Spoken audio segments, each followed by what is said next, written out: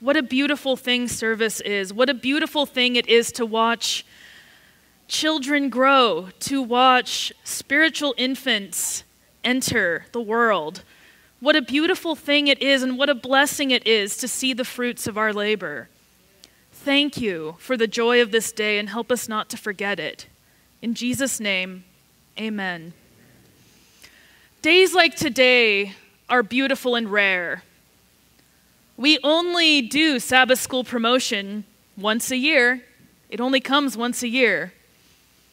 The rest of the year, there is an army of people who work continuously and hard, and in many ways invisibly, for the good of our children, for the good of our community. And because these beautiful days like this, where it all becomes public, are so precious and so rare, they're nice to have, but they can't be the only thing that motivates us.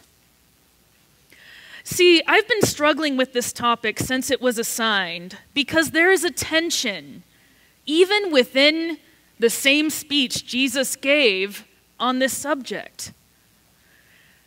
The Sermon on the Mount opens with the Beatitudes. Blessed are they who mourn, for they will be comforted. Blessed are the peacemakers, for theirs is the kingdom of God. Blessed are the merciful, for they will be shown mercy. And that implies that there is a blessing to these different conditions that often accompany both service and suffering. It's amazing how often service and suffering go hand in hand, and yet it makes sense because the word passion is not just a word for love, but classically it's a word for suffering. Both service and passion are labors of love. So after the Beatitudes, Jesus says, "You are the salt of the earth, but if the salt loses its saltiness, how can it be made salty again? It is no longer good for anything except to be thrown out and trampled by men. You are the light of the world. A city on a hill cannot be hidden. Neither do people light a lamp and put it under a bowl. Instead, they put it on its stand, and it gives light to everyone in the house. In the same way, let your light shine before men, that they may see your good deeds and praise your Father in heaven."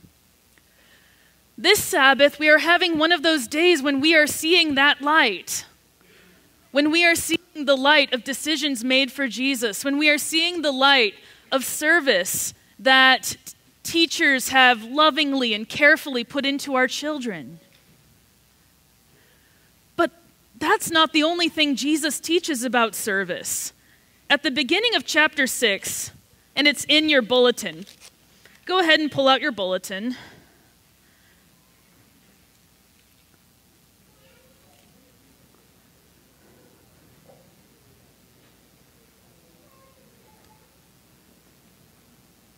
It says, "Be careful not to practice your righteousness in front of others to be seen by them.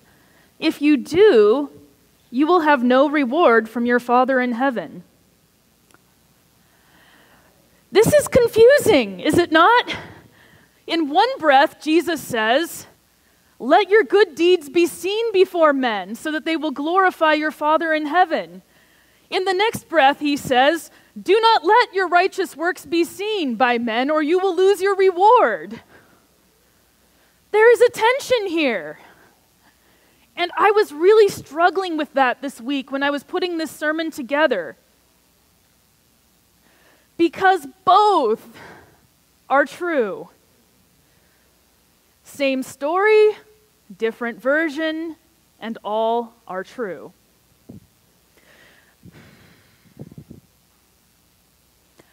I believe that what is being taught here is that it is not the visibility or invisibility of service per se that makes the difference, but the motivation behind it. The motivation behind it. There are places and times in which publicly serving is a great glory to God. When you give yourself to him publicly in baptism, when we honor those who the rest of the time do invisible service, there is a time for a lamp to be a lamp. But if your motivation is for the applause of other people, if your motivation is to be seen, not to be a lamp that points to the Son of God, you will lose your reward. Serving for the purpose to be seen alienates God. And I think God takes this very personally because he allowed an entire book of the Bible to be included in our Old Testament in which his name is never mentioned. The book of Esther. In the book of Esther, God's hand is clearly at work. Clearly at work. None of it would have worked out without divine intervention, and yet God's name is not mentioned once in the whole book. Because God did what he did not to soak up praise, but because he loved his people and wanted to save them from those who would exterminate them. One of the great gifts and points of the book of Esther is about the hiddenness of God, about how God works through the darkness of chance. As one of my former teachers, Jacques Ducan, said, God works through the darkness of chance. It looks like it's by chance that this or that or the other thing happened, but God's hand was at work. It is no accident that you are here.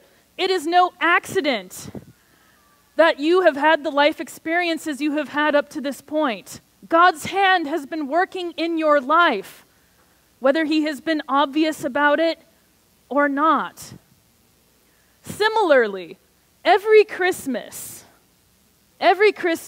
oh boy, I'm treading on dangerous ground here.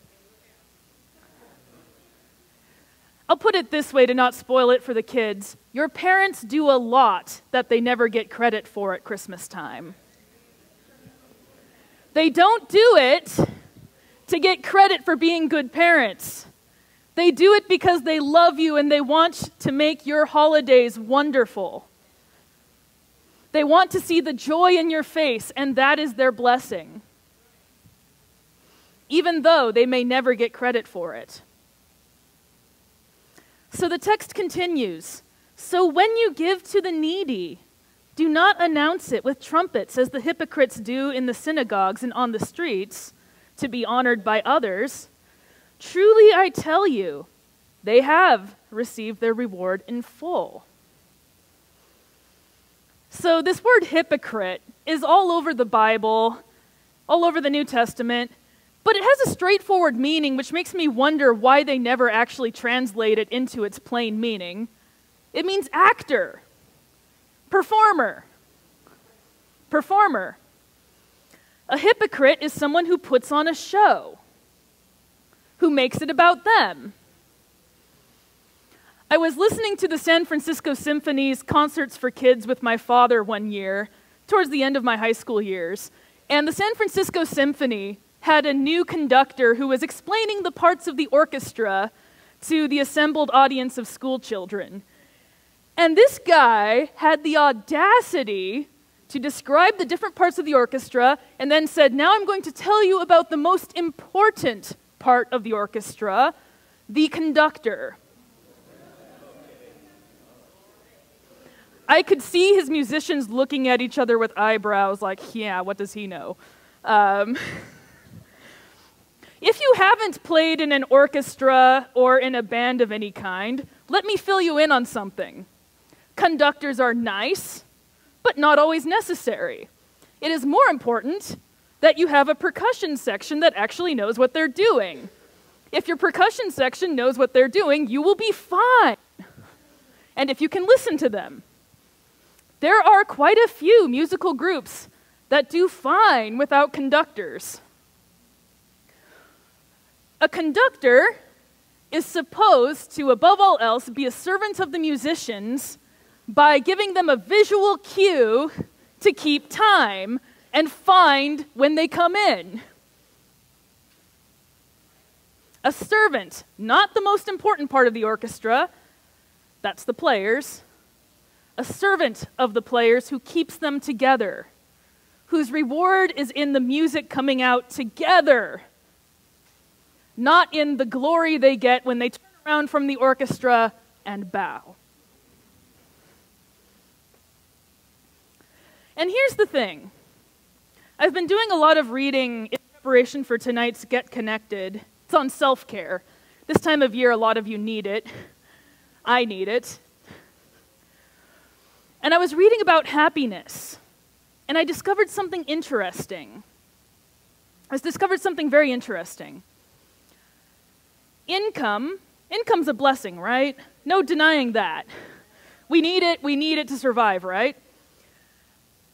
What these scientists discovered is that your happiness goes up with income until you hit a level of living that allows you to feed and clothe your family, pay the rent, subsistence. It actually does increase your happiness to not have to worry about where your next meal is coming from. It does actually increase your happiness to not be drowning in debt. On the other hand, they also discovered that after you reach that breaking point where you're no longer struggling to stay alive, more money does you no good. No good whatsoever. And the more money you have, the less getting even more helps you. I find that absolutely fascinating on a number of levels, but because getting credit for things is very similar. Because applause is very similar. I knew a young man in college who was looking to study music, and I asked him what he liked about music. He said, "I like the applause." I knew then and there that music would not stick with him as a career, because there are hours of work you do as a musician that have nothing to do with the applause. There's the rehearsal, there's picking your selections, there's trying to figure out how to live on a musician's salary. There is so much more to music than the applause, that if the applause is what you're after, it won't be enough. It won't be enough. He did not stay in music. He studied graphic design, and as far as I am aware, he is happy with that choice to this day. The applause was not enough. If God is not reward enough,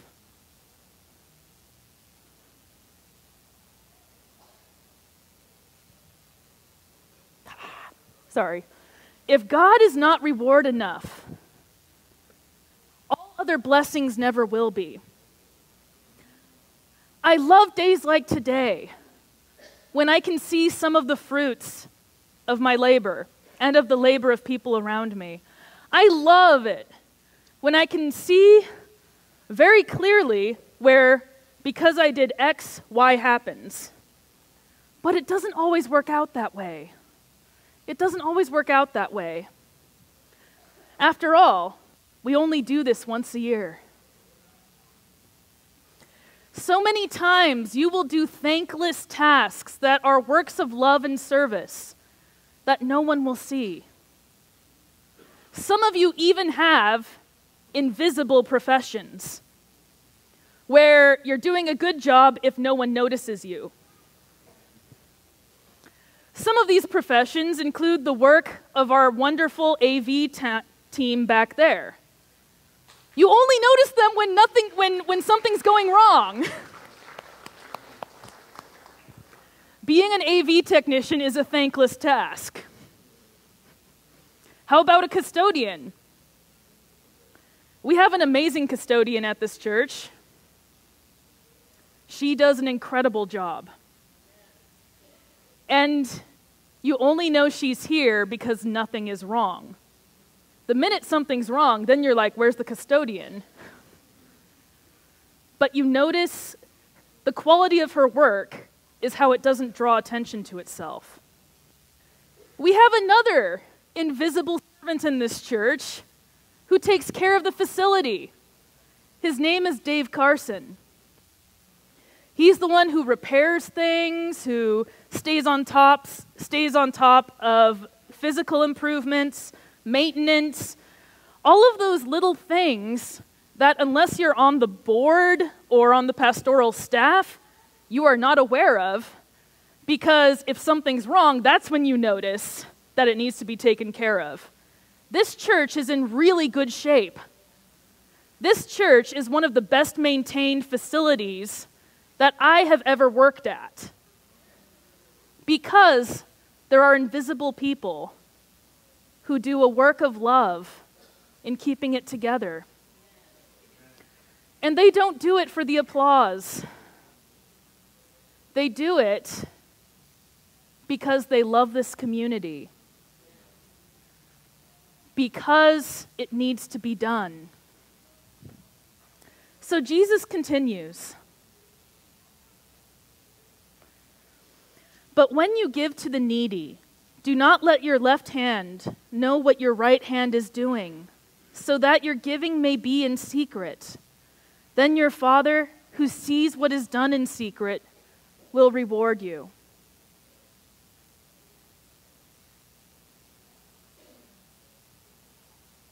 Service is about secretly doing what needs to be done. Service is about doing those thankless tasks because of the love that you have for the people they benefit. I have complicated feelings about this president, but I wholeheartedly agree with a plaque he kept on his desk. Ronald Reagan. He had a plaque on his desk, which in the irony of ironies, no one can figure out who said it first. There's no limit to what a man can do if he doesn't mind who gets the credit for it. There is so much wisdom in that, because so much of what the world sees is what you get credit for, right? I read one book that talked about how the flesh complains against service, but it screams against hidden service. We all have natural human needs to feel appreciated, to feel like what we do matters, to feel like people around us care about the effort we put into things. And it's beautiful when that actually happens on days like today. It's beautiful when that actually happens. But, if that is your only motivation for doing works of service, you will be sorely disappointed. But, if your service comes not from an expectation of what comes to you from out here, but is an overflow from what wells up from in here, that is more powerful than the most well-recognized, Nobel Prize-winning service that anyone ever does. The ability to do works of loving service from your heart, which is the wellspring of life, is how you become the sort of person that no hard knocks in life can knock down. Having an internal locus of control, an internal center of control, instead of depending on your environment for affirmation, is one of the best things you can ever do, because when it comes from in here, nothing can knock you down. It's not so fragile. Your life's work is not threatened by who gets a promotion before you do. The things you see around you can no longer knock you down so easily if it comes from in here. If it comes from in here. If you want to embark on the joy of service, I invite you not to look out for what gets appreciated, but to look inside for what you care about. Look inside for the people and the causes that you care about. And then look outside for what needs to be done. What needs to be done out there? Find a need, fill a need, and rejoice that even though no one sees it but your heavenly Father, you made a difference. You took a stand. You looked at that thing that was bothering you and said, that's not going to continue under my watch, even if no one recognizes you for it. If God could do something as incredible as saving the entire Jewish nation under Esther's reign without even taking credit for it, well, who are we to complain about acts of service we do that don't get recognized? Now, at the same time, if you want to be an awesome person who lifts up people who serve, start noticing invisible people. I'm serious. It can be a really fun game to start walking through your life going, I wonder who here hasn't had a smile in a while. The gas station attendant, your waiter,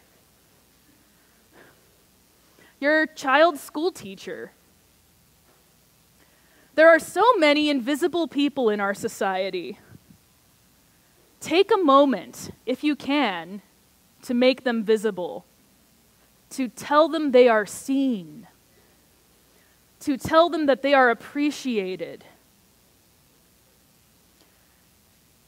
When we pray for our food, we thank God for it, but there's also an army of people who are responsible for making it happen.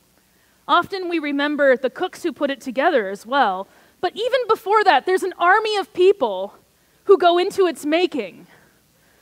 Workers who labor in the fields, factories where things are processed, for better or for worse. If you happen to eat dairy like I do, that is a very labor-intensive business. So much work goes into something as simple as delivering a meal to your plate. Take a moment in your prayers to bless not just the hands that put it together, but the hands that grew it, the hands that planted it, the hands that went to its cultivation, and the hands that handled it at your grocery store, putting it on shelves so that you could get it easily, making it so that you do not have to do farm labor to earn a living. Even something as simple as a glass of water has a long journey through many human hands. Go through life appreciating the invisible, and you will appreciate your own invisible service all the more. Let's pray. Precious Lord, I thank you so very much for all of the invisible people who went into making today's joyous events happen. I thank you for the publishers who wrote and published Bible studies that were used with the candidates. I praise you for those who manufactured the goods that went into making this building a hospitable place for your work to flourish. Lord, I pray that each person here will be inspired to secret service. I pray that each person here will see your tender love and care in the circumstances of their lives. In Jesus' precious name, amen.